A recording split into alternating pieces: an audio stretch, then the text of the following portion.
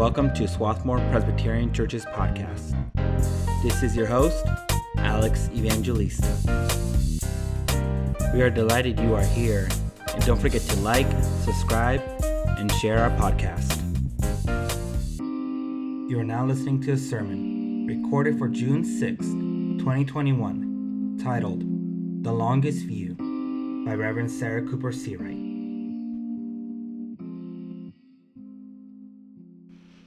Please join me in prayer. O Lord, may the words of my mouth and the meditation of all of our hearts be acceptable in your sight, O Lord, our rock and our Redeemer. Amen.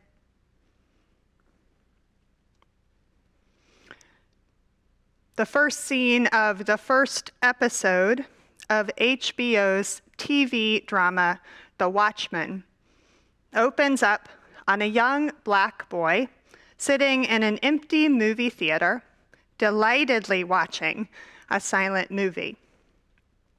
The view moves quickly over to his mother, playing the soundtrack on an upright piano, with a worried look on her face. On the screen before them is a black sheriff trying to calm an incensed white mob. Outside of the theater, we hear the sound of gunfire. Suddenly, the boy's father rushes in, hands his mother a rifle, and together they run out into a scene that is utterly unconscionable. This opening sequence to a televised rendering of a graphic novel released in June of last year was the first time that I think I learned of the Tulsa Race Massacre. Though dramatized in this series, as we have come to know, it is real. A historic, horrific event memorialized this week, 100 years after the fact. I grew up in Dallas, Texas, 4 hours due south of Tulsa on Interstate 75. I went to school there. I took Texas history and U.S. history, AP government and modern history, among others. I enjoy history. I paid close attention. And I do not recall learning about the Greenwood District, an area that was developed after the First World War to become a thriving African American community known colloquially as Black Wall Street. I do not recall hearing how, after a chance encounter on an elevator between Dick Rowland, a young black man, and Sarah Page, a young white woman, details of that encounter festered and were spun out of control by the community surrounding Greenwood. The next day, the young man was arrested. That day, white and black citizens faced off at the courthouse in Tulsa. I do not remember seeing in my U.S. history books pictures of the mob that descended upon Greenwood on June 1st of 1921, looting stores, shooting in the streets, tossing crudely homemade incendiary devices into homes, imprisoning, injuring, and killing residents. Estimates today surmise between 100 and 300 people died that day. 800 were treated for injury. Over 6,000 were taken into custody after the governor declared martial law and the Oklahoma National Guard arrived, arresting not members of the mob, but all black Tulsans who had not already been interned by vigilantes. In 2001, 80 years after the event, a race riot commission was organized to review details of the event and said that there was no question to the truth of it all. But we did not remember this. Many of us, like myself, never knew it. We were not encouraged to remember it. It was not included in common curriculum. There was no attempt until recently to officially remember or recognize it. Only those who could not forget it have brought it back to our minds. Just last month, Viola Ford Fletcher, called Mother Fletcher, and who worked most of her life as a domestic worker, was invited to testify before the United States House of Representatives Subcommittee on the Constitution, Civil Rights, and Civil Liberties. Mother Fletcher is one of the few remaining survivors of the Tulsa Race Massacre. And at 107, she could recall with clarity how she felt. In an extended quote from her testimony, Mother Fletcher said, "On May 31st, 1921, I went to bed in my family's home in Greenwood, in the Greenwood neighborhood of Tulsa. The neighborhood I fell asleep in that night was rich, not just in terms of wealth, but in culture, community, and heritage. My family had a beautiful home. We had great neighbors, and I had friends to play with. I felt safe. I had everything a child could need. I had a bright future ahead of me. Greenwood could have given me the chance to truly make it in this country. Within a few hours, all of that was gone. The night of the massacre, I was awoken by my family. My parents and 5 siblings were there. I was told we had to leave, and that was it. I will never forget the violence of the white mob when we left our house. I still see Black men being shot and Black bodies lying in the street. I still smell smoke and see fire. I still see Black businesses being burned. I still hear airplanes flying overhead. I hear screams. I live through the massacre every day. And our country may forget this history. I cannot. I will not. The other survivors do not. And our descendants do not. Over the past few years and a little more, we have been doing more of this discovering of ourselves and our history as a country, remembering the things some wish would stay forgotten and others wish that they could forget. It is uncomfortable, to say the least, to be confronted by stories from our past that remember in us trauma and grief and terror, or in which we find that people who look like me were the cause of that trauma and grief and terror. We well know that some argue that there is no point in dredging up the past. Look at the advances. Look at where we have come. It is not that way anymore. What do we get by looking backwards? Elder of the Civil Rights Movement, Ruby Sales, speaking at a gathering of theologians meeting to reimagine the public good of theology in this country, said among this group that one of the gifts of our theologies, that is, how we speak of God and our relationship to God and God's relationship to this world, one of the gifts of our theologies is that they have hindsight, insight, and foresight. I cannot get this out of my mind. The gift of theology, the public good of how we attempt to know and understand God, is the longest view.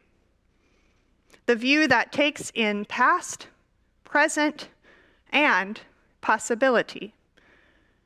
This is what we grasp to understand when we imagine and talk about and teach who God is and how God relates to us.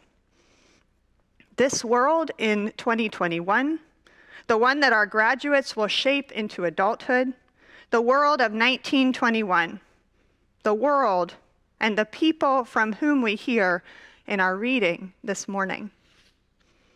For generations, the people of Israel were ruled over by priests and judges, appointed and anointed by God. We might remember Samuel as a young boy whose mother, Hannah, promised her child in service to the Lord as thanksgiving after waiting barren for years. As a boy, Samuel served alongside Eli. And after the prophet realized God's voice and nudged Samuel to hear God's calling, young Samuel had to deliver unwelcome news to his mentor. His children, that is Eli's, would not succeed him as prophet and seer, for they did not follow in his ways. Instead, it would be Samuel.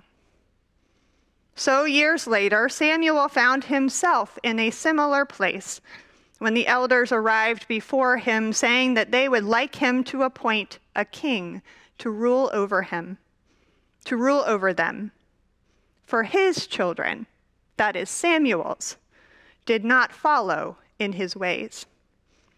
Or so that is how it begins.